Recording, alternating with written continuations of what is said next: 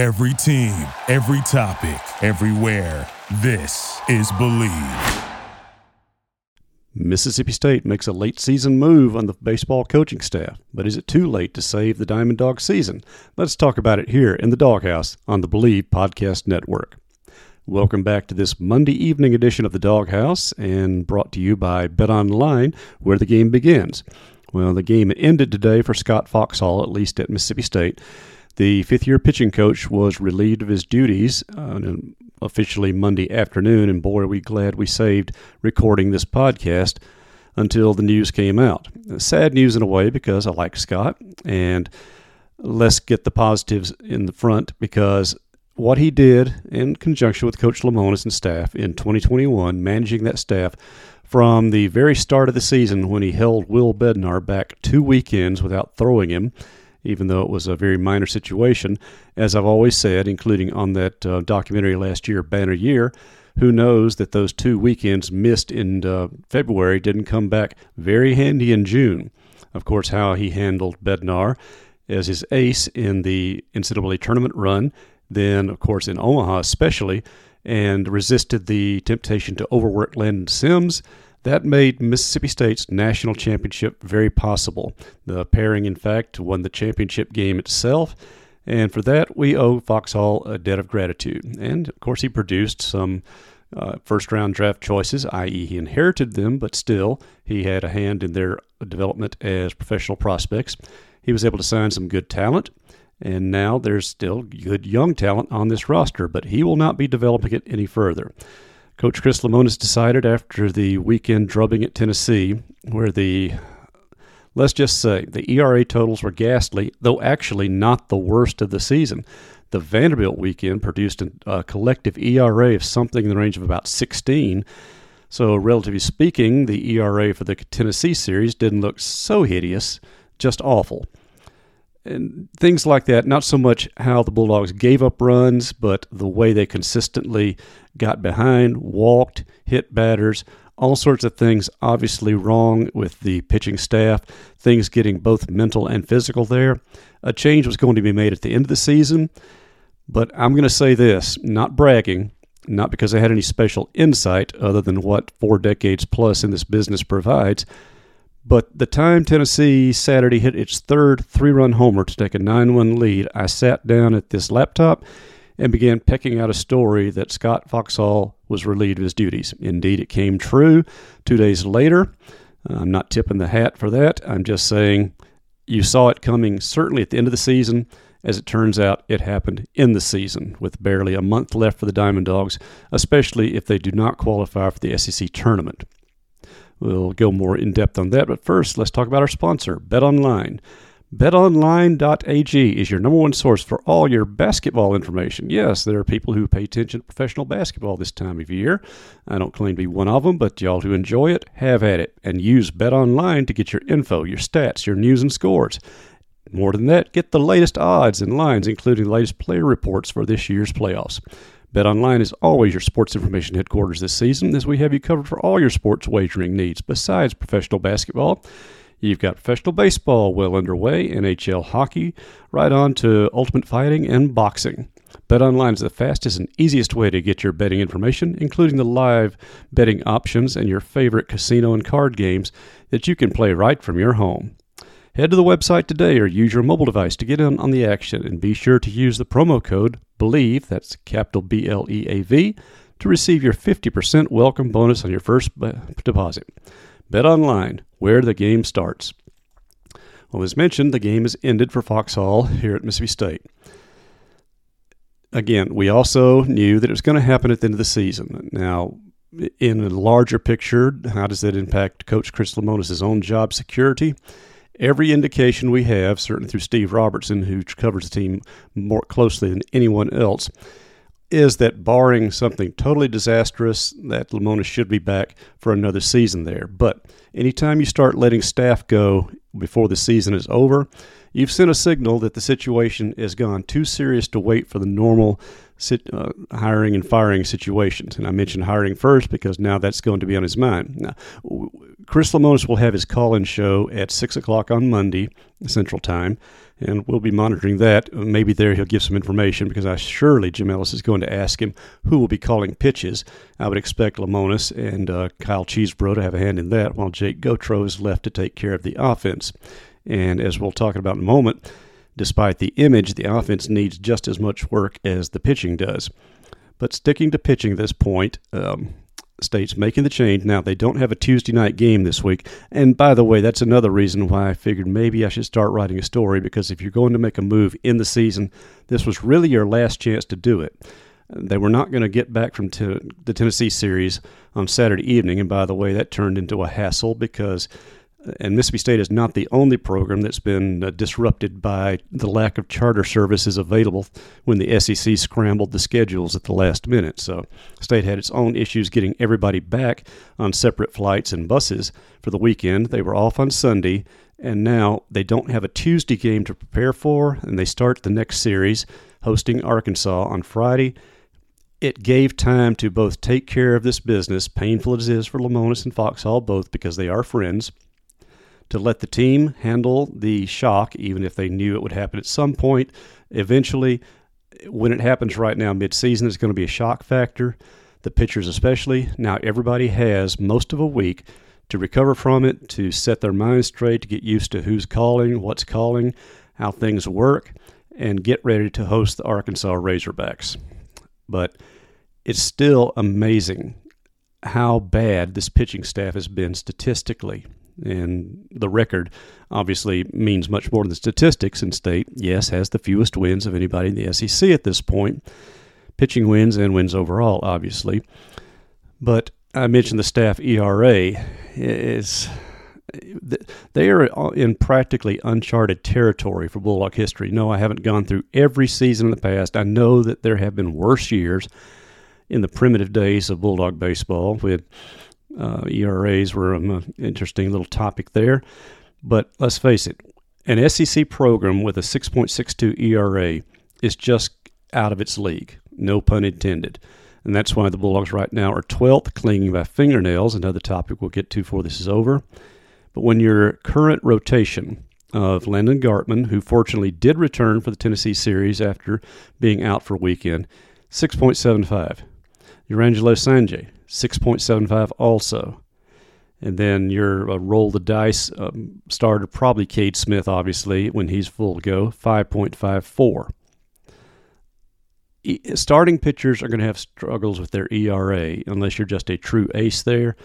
But those numbers are just unthinkable for a State rotation, certainly for a program that prides itself on setting the NCAA tournament as a bare baseline for the season, which they're not going to make this year unless they have some kind of incredible run in these last 9 SEC games. They have 6 wins. The very fewest they could think to get into the tournament will be 12. You're asking them to win 6 out of the remaining 9 games with series against Arkansas, at LSU, and Texas A&M. Well, by the way, I'm not asking them because I looked up the numbers there. Mississippi State's remaining opponents, their combined SEC record at this point is 38-24. Missouri, who is now 1 game behind the Bulldogs, yes, it's by percentages, but hang with me. At this point, we'll just say 1 game behind. Their opponents are 22-41. Ole Miss, which won a couple of games over the weekend, is now tied with Missouri for last place, although the tie break does go to the Tigers temporarily. They're combined 23-37. So Missouri and Ole Miss both have much, much easier closing runs compared to what the Bulldogs face. So as I wrote yesterday, the Bulldogs are clinging to that 12th place, the last berth in Hoover, by their fingernails and everything else they can grab a hold of. It's just, no, I don't think they're going to make Hoover. That's not a revelation. I really doubt that you thought so either at this point, just based on the remaining schedule and based on what we've seen in the last few weekends. And to think that they went into the Auburn weekend with all sorts of optimism, a chance to be in 10th place overall. Instead, they come out in 12th. They're still in 12th, but again, when you're facing Arkansas, LSU, A&M in that kind of row, and you were beaten by a series at Auburn, and yes, you had a chance to win at least one, possibly two at Tennessee, but you didn't, and that's been a tone in so many series. Same thing at Auburn. State should have won 2, could have won 3, and only won 1. Pitching is the obvious culprit, but we're getting ahead of ourselves a little bit, though, to say that don't excuse the offense either. You'll get more details on that as we move forward. For right now, again, let's talk about the fact that Foxhall's been released and Mississippi State has made the move. Now, why would you make that sort of move at this point of the season when you know you're going to do it at the end of the year? Why not just let things ride out? Because I don't know if I'm going to say that releasing your top assistant with a month left on the schedule is a way of waving the white flag. Maybe there's something to that element in the backs of their minds, but I think there's also the hopes that maybe this kicks something into gear. Pitchers take more responsibility for themselves instead of letting all the heat fall on their pitching coach, and maybe just want to do more because they've got to have something on the resume to show the next pitching coach as well. So why would I do it at this point? And this is me, the non-coach, the non-administrator. Couple of reasons. I think you want to name a new coach as quickly as possible. That does not mean having him on the job before the season ends. I don't think that's practical. Might be too much of a shock to too many systems in that regard. But here's the point. If you don't make postseason play, it allows that many more days and weeks for your players to consider, do I go to the transfer portal? What's my future? I don't know who my coach is going to be. I've really got to take care of myself. If they know who the coach is, they can start doing their research and figure out, do I fit in this guy's plans? How does he match up with what I like to do? His style? What's his record at other schools, other programs? Can I find some film on what his pitchers look like and maybe compare myself to it? Because all this information is available, both statistically and video, for players to do their own scouting of prospects. In fact, I wouldn't be surprised if there's quite a few pitchers right now thinking, this is who I'd like to be my pitching coach, and maybe starting to politic for it behind the scenes very carefully. The point being that it would be good for the veteran pitchers, and for that matter, the recruited pitchers over this past year, to know who the next pitching coach is going to be as soon as possible. That doesn't mean, again, having him brought in anytime soon, but some knowledge and certainty on that part would help with the retention of pitchers, and that's going to be a very big deal in this NIL. There are some young pitchers on the staff, not to mention just pitchers, but position players, who there are programs out there that, quite frankly, are going to make NIL runs at them, whether behind the scenes or maybe a little more blatantly. I could mention a certain SEC program that got itself in trouble doing that this past year, but that's another story for another day. So in retention of players, in retention of recruits, and that includes also the wild card always existing in college baseball, the Major League Draft, which comes up in July. So it is very much in the interest of Mississippi State to go ahead and get that new pitching coach selected. Now, Chris Lemonis has been around the business long enough that I guarantee he's got contacts everywhere. And I know he can find somebody who will take the job, and probably someone who will take the job quickly who has a current job right now, but still will be able to get in touch with the Bulldog pitchers once everybody's season is over and it's legitimate to talk to players. And if not, meet with them in person, although that's ideal, talk to them by phone, exchange text, share some ideas, that sort of thing. I think this is a case where the sooner the better. I'm sure most of you agree with me in that regard. Involving, again, retention, recruiting, and the draft status. So I think a move has to be made quickly. Now, whether it will or not, I don't know. That's why, as I record this, we're still about a half hour away from the coaches' show, and I want to hear what Lemonis has to say in regard to that as much as he's willing to at this point, because this has been a very emotional day for him.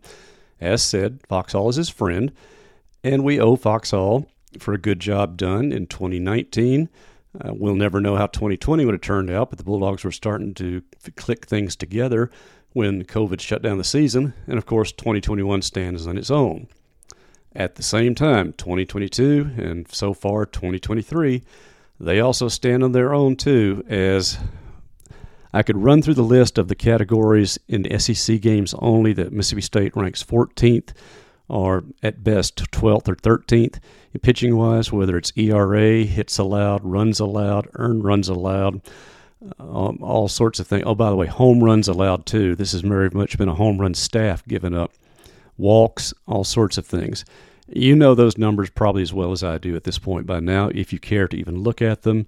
And those of you who don't want to look at them, I'll take the pain for you and check those out. But statistically, there's nothing this staff does well except strike people out. But as said before, strikeouts are not a particularly efficient thing. That was one of John Cohen and Butch Thompson's mantras, because statistically they're right. Strikeouts generally take more pitches than do a ground ball out or a fly out. Strikeouts look great, and every one of Foxhall's Mississippi State staffs averaged double-digit strikeouts. Of course, 2021 set the all-time record with both three dogs with 100 strikeouts themselves and a staff total of something like, was 817? Yes, they played the most games ever, but still, they were averaging the most strikeouts per game of any modern team. So this team could strike guys out, but they sure could walk guys, and maybe even more frustrating than walks, they could hit batters. The number of free bases given out, well, I've got the stat sheet in front of me right now. 43 wild pitches, 52 hit batsmen, 2 balks. Now, they haven't run afoul of the pitch clock. I'll give them credit for that. They've been able to get their pitches off ahead of that 20-second clock. But they've given up 65 home runs, 6 doubles. It takes something to give up that many triples in SEC play, and 62 doubles as well. So 455 strikeouts, but 255 walks. That ratio simply will not fly in this league.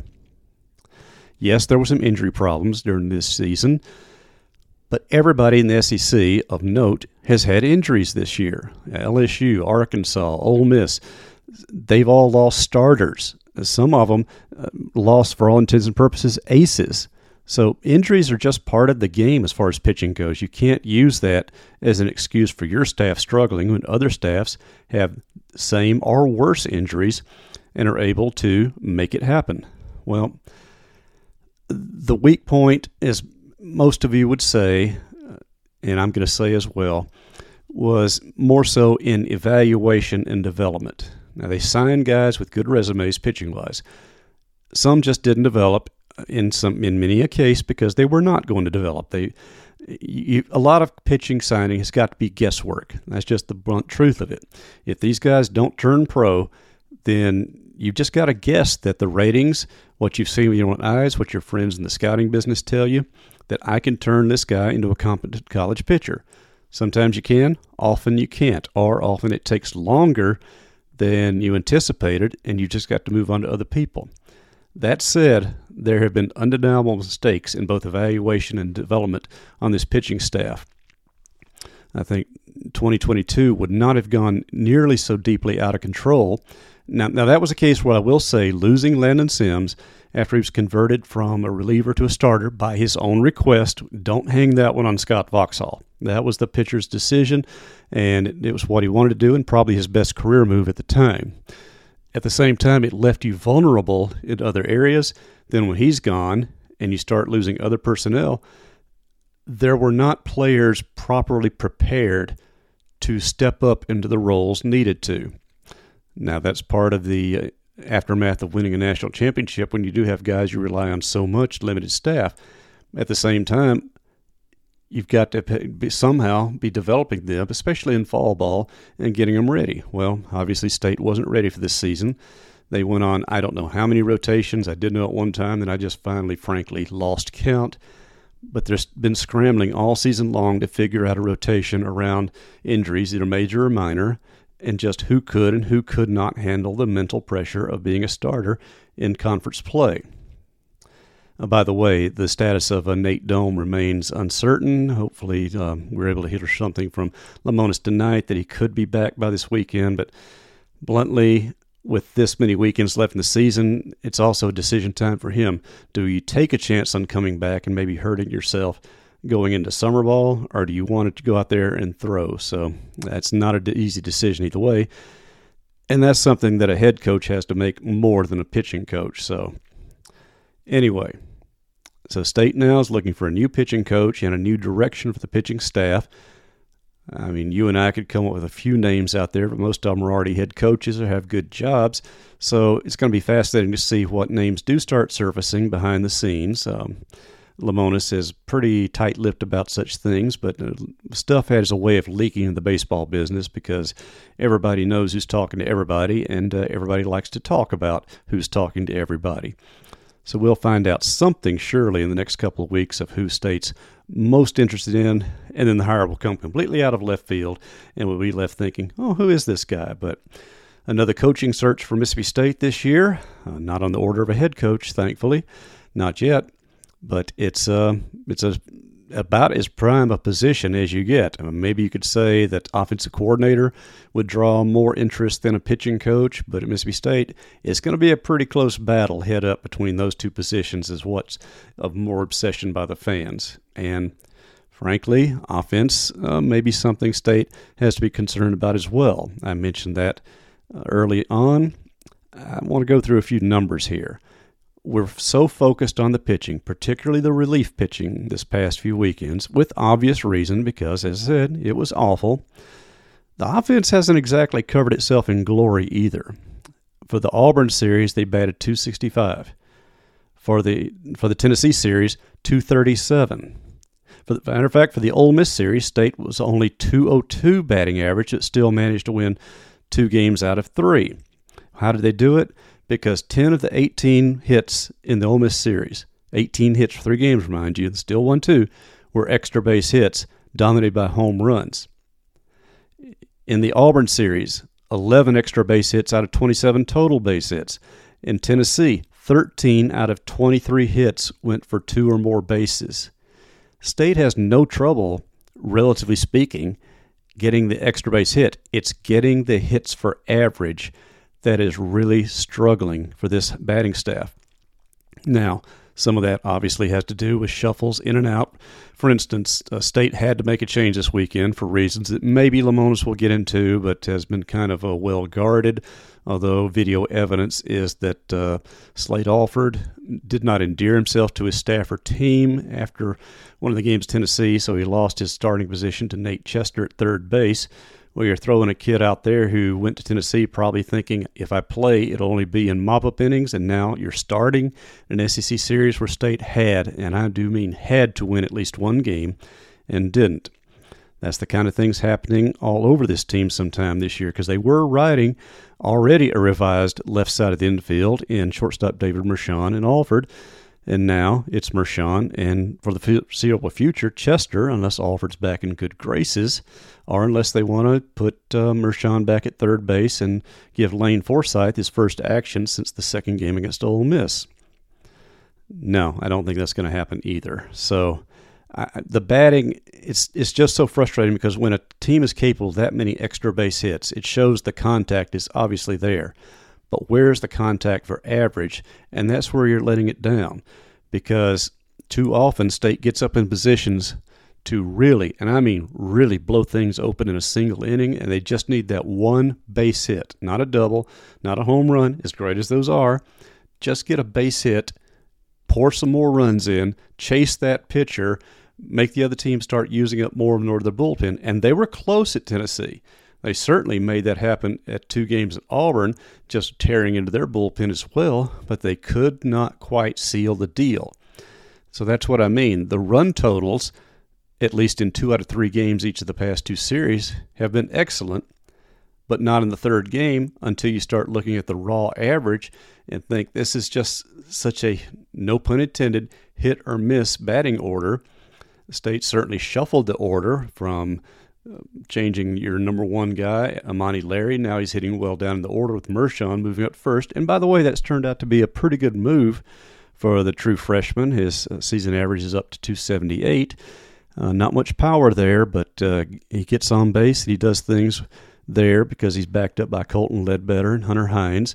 Dakota Jordan didn't have a great weekend at Tennessee after the first night, but every time you watch him play, you just want to hold your breath and think this guy could be so spectacular with further development and refining. But still, the offense just is not consistent enough. They're solid in SEC stats, but if there was a category for clutch hitting, that's where, not nearly on the order last year. Now, 2022 was almost absolutely unique in that, as we've talked about before, if the Dogs got 2 runners on base in scoring positions with less than 2 outs, you just wrote off the inning because you knew something bad was about to happen and they wouldn't score those guys. And that's why they ended up being last in the SEC.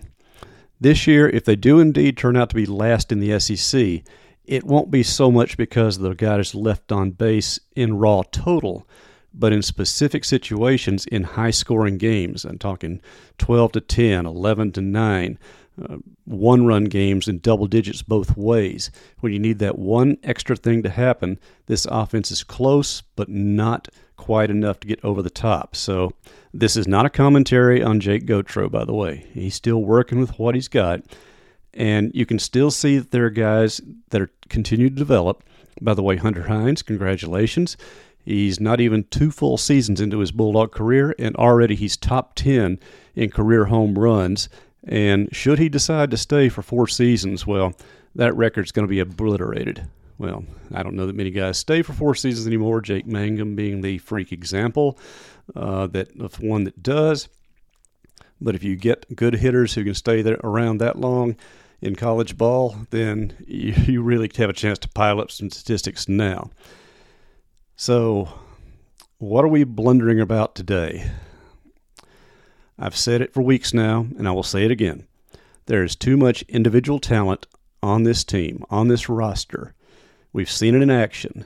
We've seen enough good games out of individual players to know that this team should not be hanging on to the last available berth at Hoover and then looking at probably losing that and finishing out of the SEC tournament for consecutive years.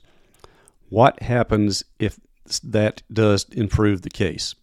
What will Athletic Director Zach Selman, who's only been on the job since January, what will he think about Lemonis' performance and standing? Now, again, our expectations are that Chris will be indeed coming back for another season next year, that this was not a case of so much, throwing somebody over the side to save your own job. The change was going to happen after this season regardless. He decided to be preemptive and go out and get it done now, and hopefully that does improve State's recruiting, or at least solidify it again and avoid damage to it. And maybe I should worry more about that than improving it.